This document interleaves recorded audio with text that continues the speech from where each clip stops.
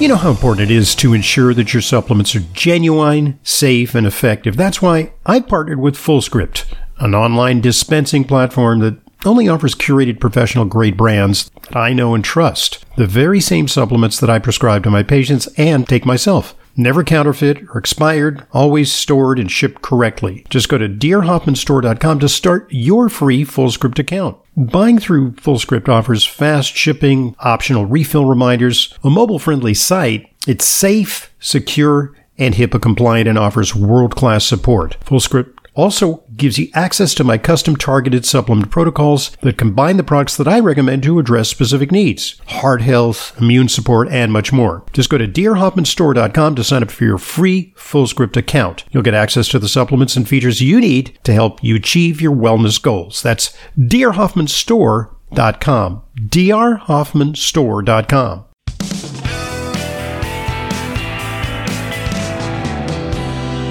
Welcome back to today's Intelligent Medicine Podcast. I'm your host, Dr. Ronald Hoffman.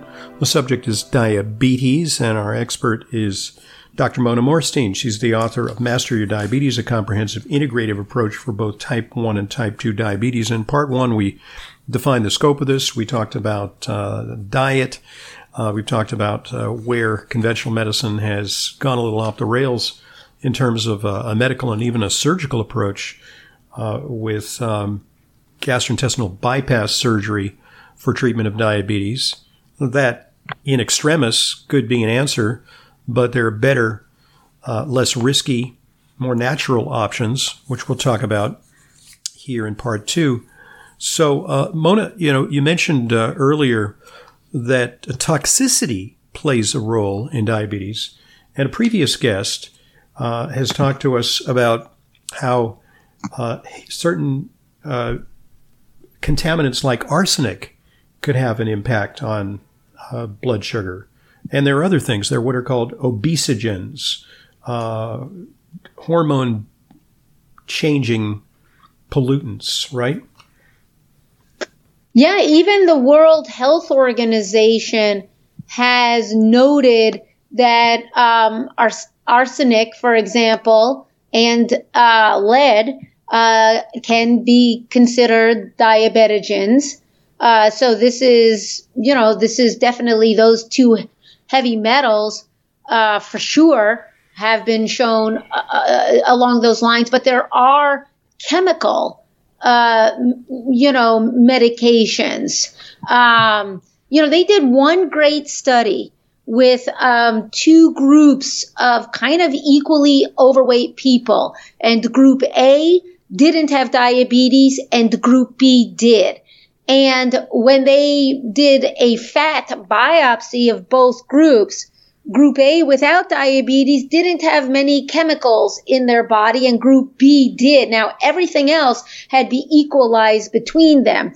So this is one of the key studies saying if we have all these chemicals, there's 80,000 chemicals are in use in the U.S. and 1,000 or 2,000 new ones are introduced each year. So we have almost 100% of pregnant women have PCBs and organochloride pesticides and PFAs and phenols and all of these super toxic medications that have been shown to induce diabetes in animals in laboratories, and now we're seeing in people in the world. So it's, talking to patients that, don't have exterminators. Or I live in the South, I live in Tempe, Arizona. So there's a company that truly does organic extermination. There's these oils called Essentia. They're like essential oils. When they leave a house, it smells like peppermint oil. So that's not going to give you diabetes. Or also, of course, just are you using, what kind of chemicals are you spraying on weeds? What chemicals are you using in your home? Just all over the place. In your cleaning supplies or your toiletries and so forth. So the more we can get as many of these chemicals out of our body and choose organic food. Now, organic food may not be chemical free because it may have gotten chemicals from water that evaporated from some river in China and flew over the country and downpour. Now, I'm not anti-China, but I'm just saying that it could have been from another city in America. There's, you can get chemicals through the rain or so forth, but they have a lot less than when they are conventionally sprayed, and the food is full of them. I have on my desk handouts of the Clean 15 and Dirty Dozen by the Environmental Working Group, so patients know for sure the Dirty Dozen always has to be eaten organic. You just have to. If you're going to get leafy greens, they have to be organic. If you're going to get little cherry tomatoes, they have to be organic. Like, you can't not eat these because they're so full of chemicals. Mm-hmm. So it is a big discussion that I have with patients, and that we need to discuss if we're going to try to figure out how can we get a person to be less insulin resistant. And then reverse either their prediabetes or diabetes. I mean, there's, just so many drugs are associated with that. You're an expert on the GI tract. And in fact, you see a lot of patients with SIBO, irritable bowel syndrome, GERD, gallbladder conditions, ulcerative colitis, Crohn's disease, diverticulitis, even pancreatitis, which does affect insulin production. What about the role of the microbiome? It's been speculated that the composition of the bacteria in the gut can have an impact on metabolism, right?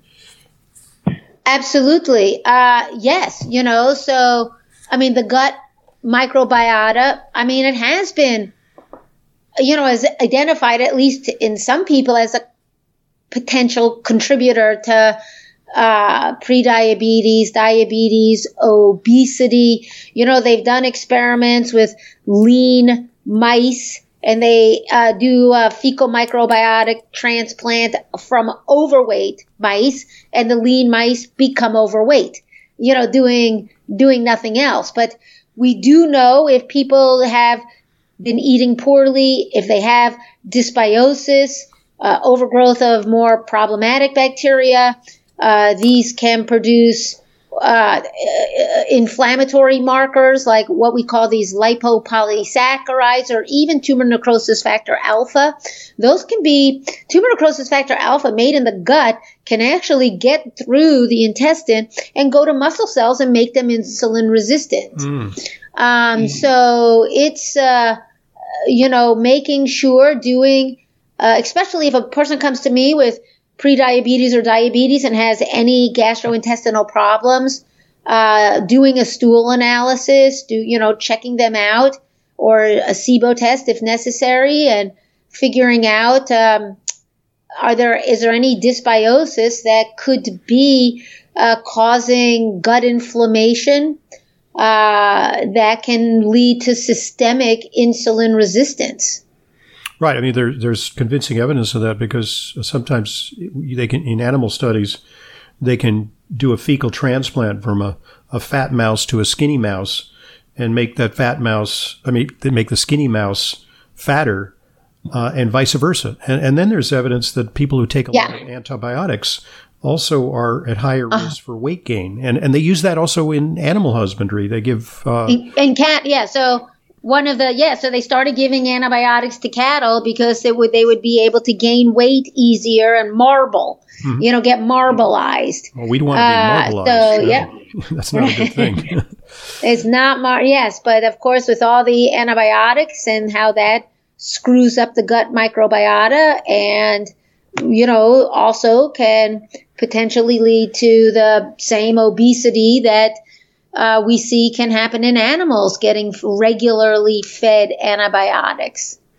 What about drugs? I'm thinking of commonly prescribed medications that can increase the risk for diabetes. And one that I want to ask you about in particular, recent evidence is that if you take statins, and this is not the case in people who have no proclivity to diabetes. It's relatively uncommon for statins to push people into the diabetes realm. But sometimes people are on the cusp of developing diabetes. Studies show that statins can push you over the edge.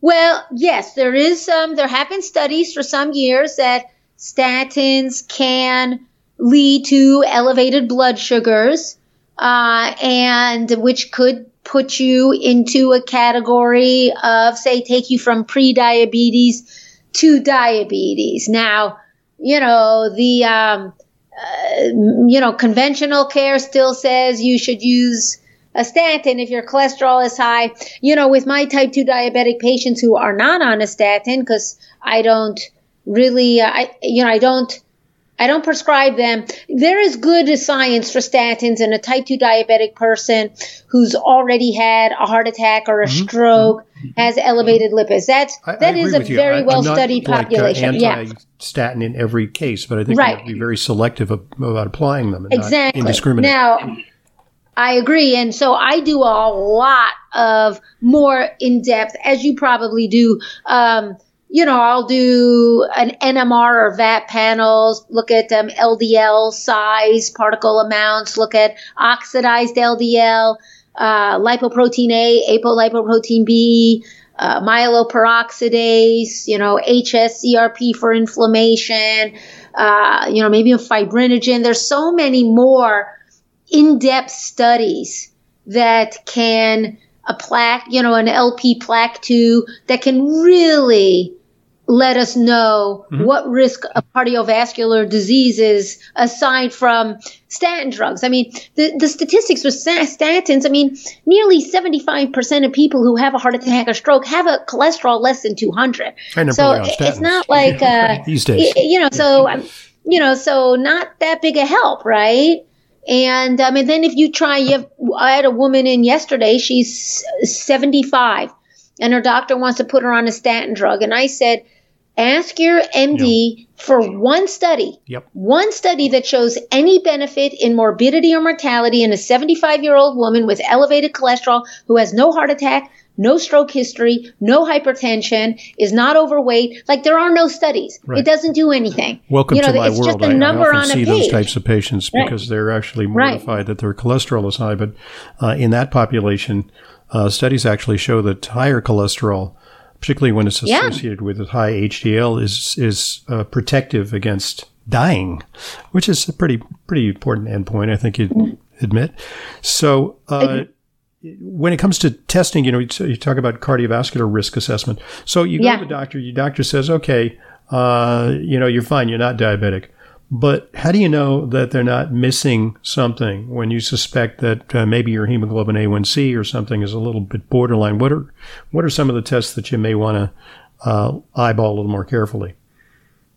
Well, I probably would do, if I could do, you can do a serum insulin, or if they're on insulin, you can measure their pancreatic function with a C-peptide. You can't do insulin. So that gives us, whether we need to do those more advanced lipids, whether we need to, I will always check for inflammation. Vitamin D3 isn't just a vitamin as we know. It really has hormonal aspects, and it is involved in regulating glucose metabolism. So that's an important test to just make sure that they have good amounts of, or dose them if they're deficient, which many people are.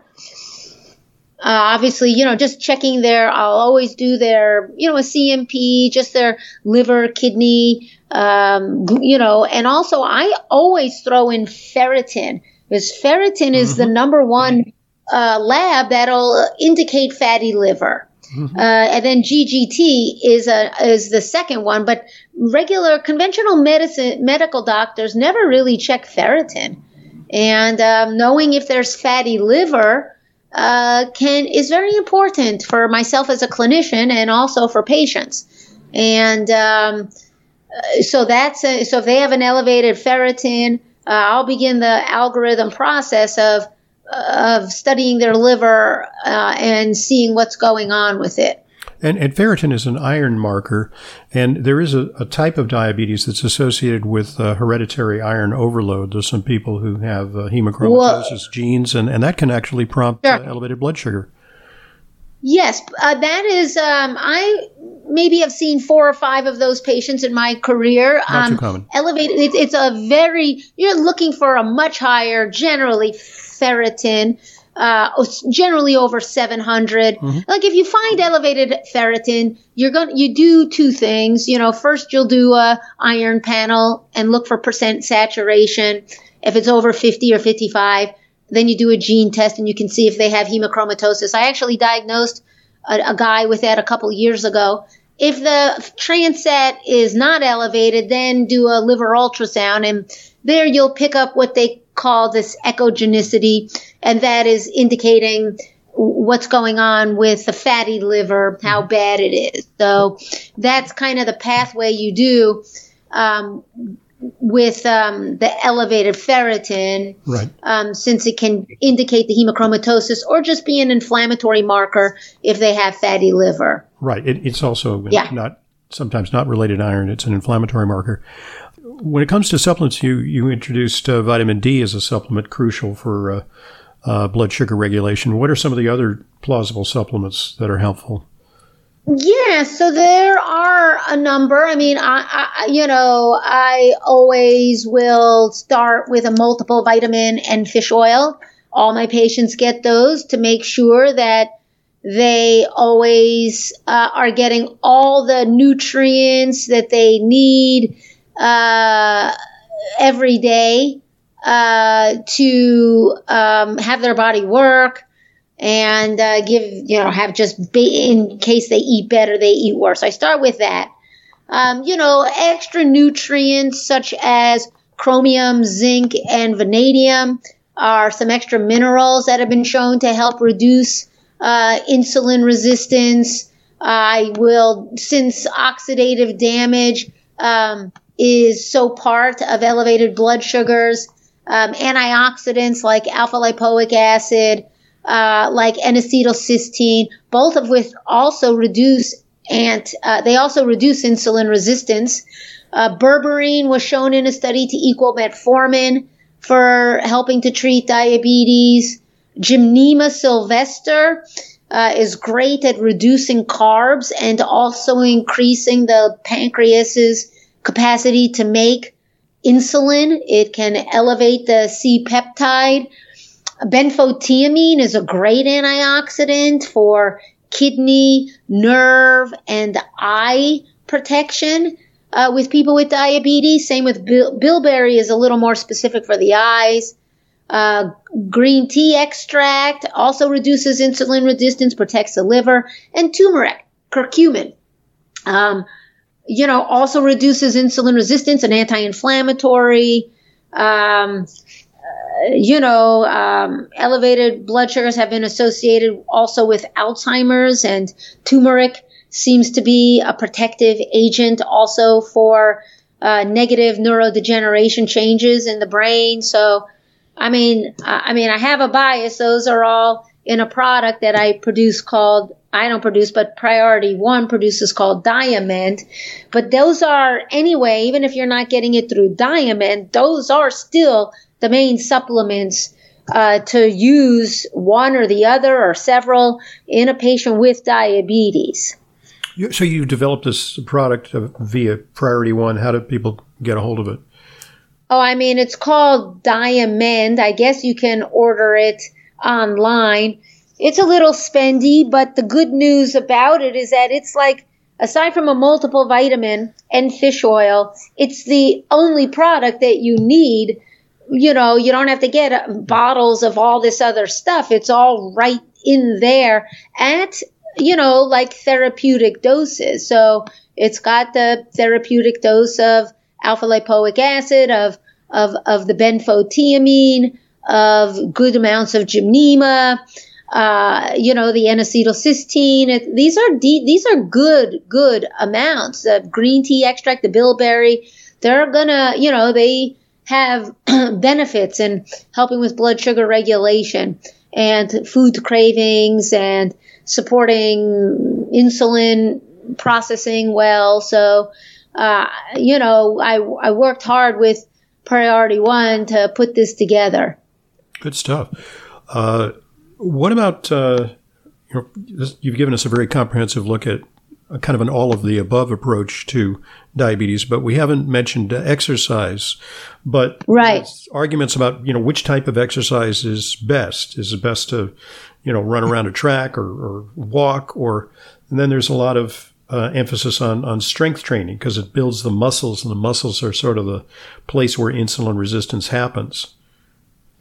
That is all correct. I mean, the best exercise is whatever the patient's going to do. Okay. So, if they have been sitting for 20 years and they'll walk 15 minutes 3 times a day, then just start walking 15 minutes, after meals 3 times a day. So one is just getting them up and getting them active, getting good sneakers to support their ankles and knees and hips. Definitely aerobic is important, but you're right. Resistance and weights does burn more glucose and develops muscles, which burn more glucose. So I like people to go to a gym, get a trainer, even a few times, just so they get a plan set up. They get ensured that they know the ergonomics of dealing with the weight machines or free weights, so they're not going to hurt themselves by having bad ergonomics, and get them started. Now, sure, HIIT, high intensity interval training is great, but you know what? We're not working with populations that, are athletes, right, exactly. Generally. Yeah, and so, just to say, so you can't just say, hey, do HIIT right away. And patients don't always like HIIT by studies, but they can walk and they can do some resistance. And so, weight loss exercise generally is an hour a day, 5 or 6 days a week, maybe 40 minutes of aerobic and 20 minutes of weights or resistance. This is what we try to push with patients, and to get them doing whatever they can do, and then making sure that they're not just sitting down the rest of the day. Dr. Levine from Mayo, did that NEAT, the non-exercise activity, whatever, I forget what T stands for, thermogenesis. Mm-hmm. So the idea that even just walking around your house, do the dishes, dust here and there, mm-hmm. Just stand and talk to a neighbor, like anything that, just pace when you're on the phone, just don't sit. Like all of this little bit of non-sitting, even though it isn't per se exercise, is still moving and burning calories that really isn't going to happen if you're, just sitting down. Now, there is this nifty little thing called a QB. I think it's CUBII,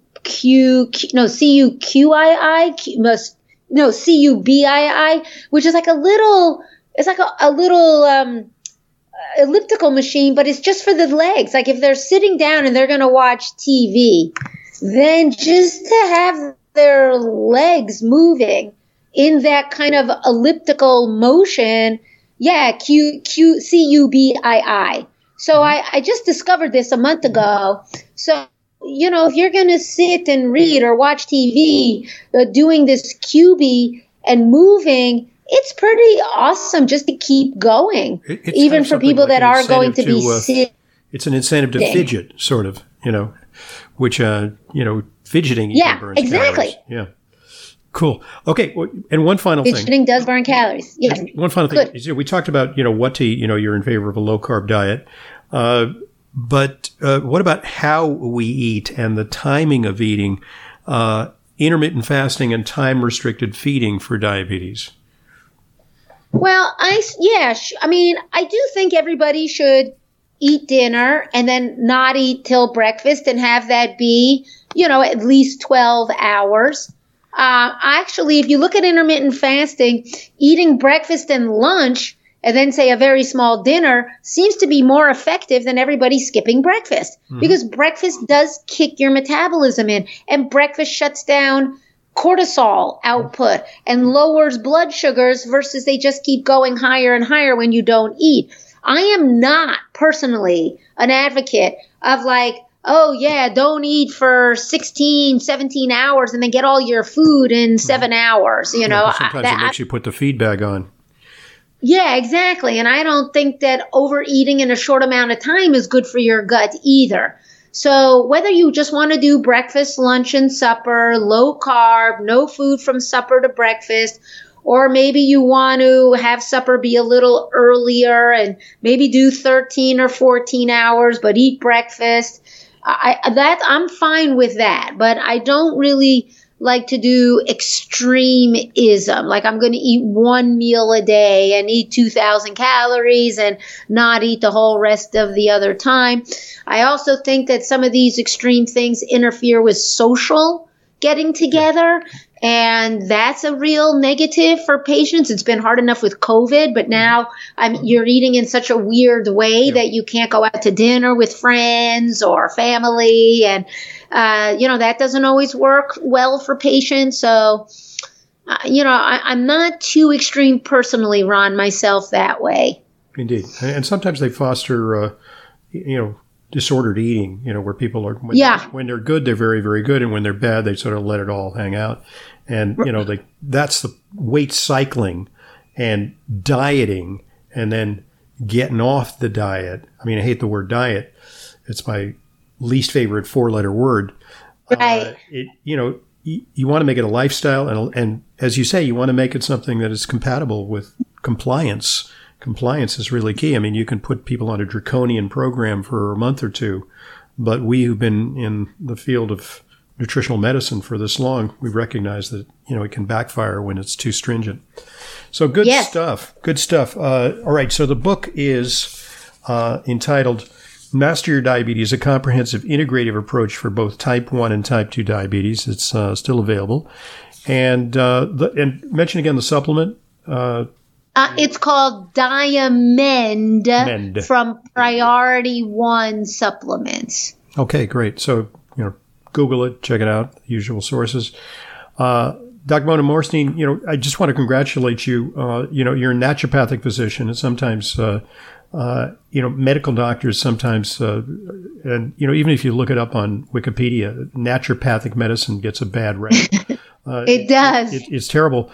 But you really exemplify the excellence and scientific rigor that naturopathic training and orientation can bring to a problem like diabetes, which is sometimes really medicalized, treated with a lot of drugs, okay, sometimes necessary, treated with, radical surgery to shrink the stomach, bypass the stomach. But it's really through lifestyle approaches that naturopaths excel in that I think that we're going to get an answer to this really threatening pandemic that threatens our well-being in the United States and across the world. So congratulations to you for embracing that in your career. Thank you. That's very kind of you to say. I appreciate it. Thank you so much. Just let me, one final thing is, you have a practice? And I do. Do you do telemedicine because you're out there in Arizona?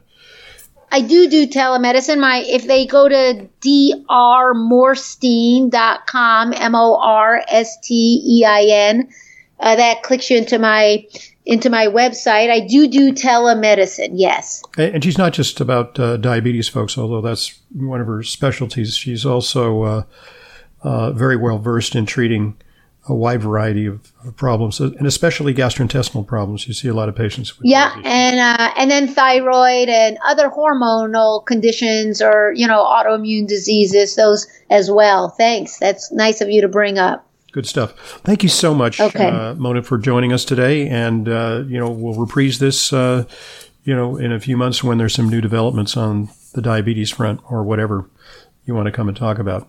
Great. Thank you. Thank you very much, Ron. You're a real asset to everybody. Oh, that's very kind. Thank you. We're a mutual admiration society. Thanks, folks, for joining us. I'm Dr. Ronald Hoffman, and this is the Intelligent Medicine Podcast.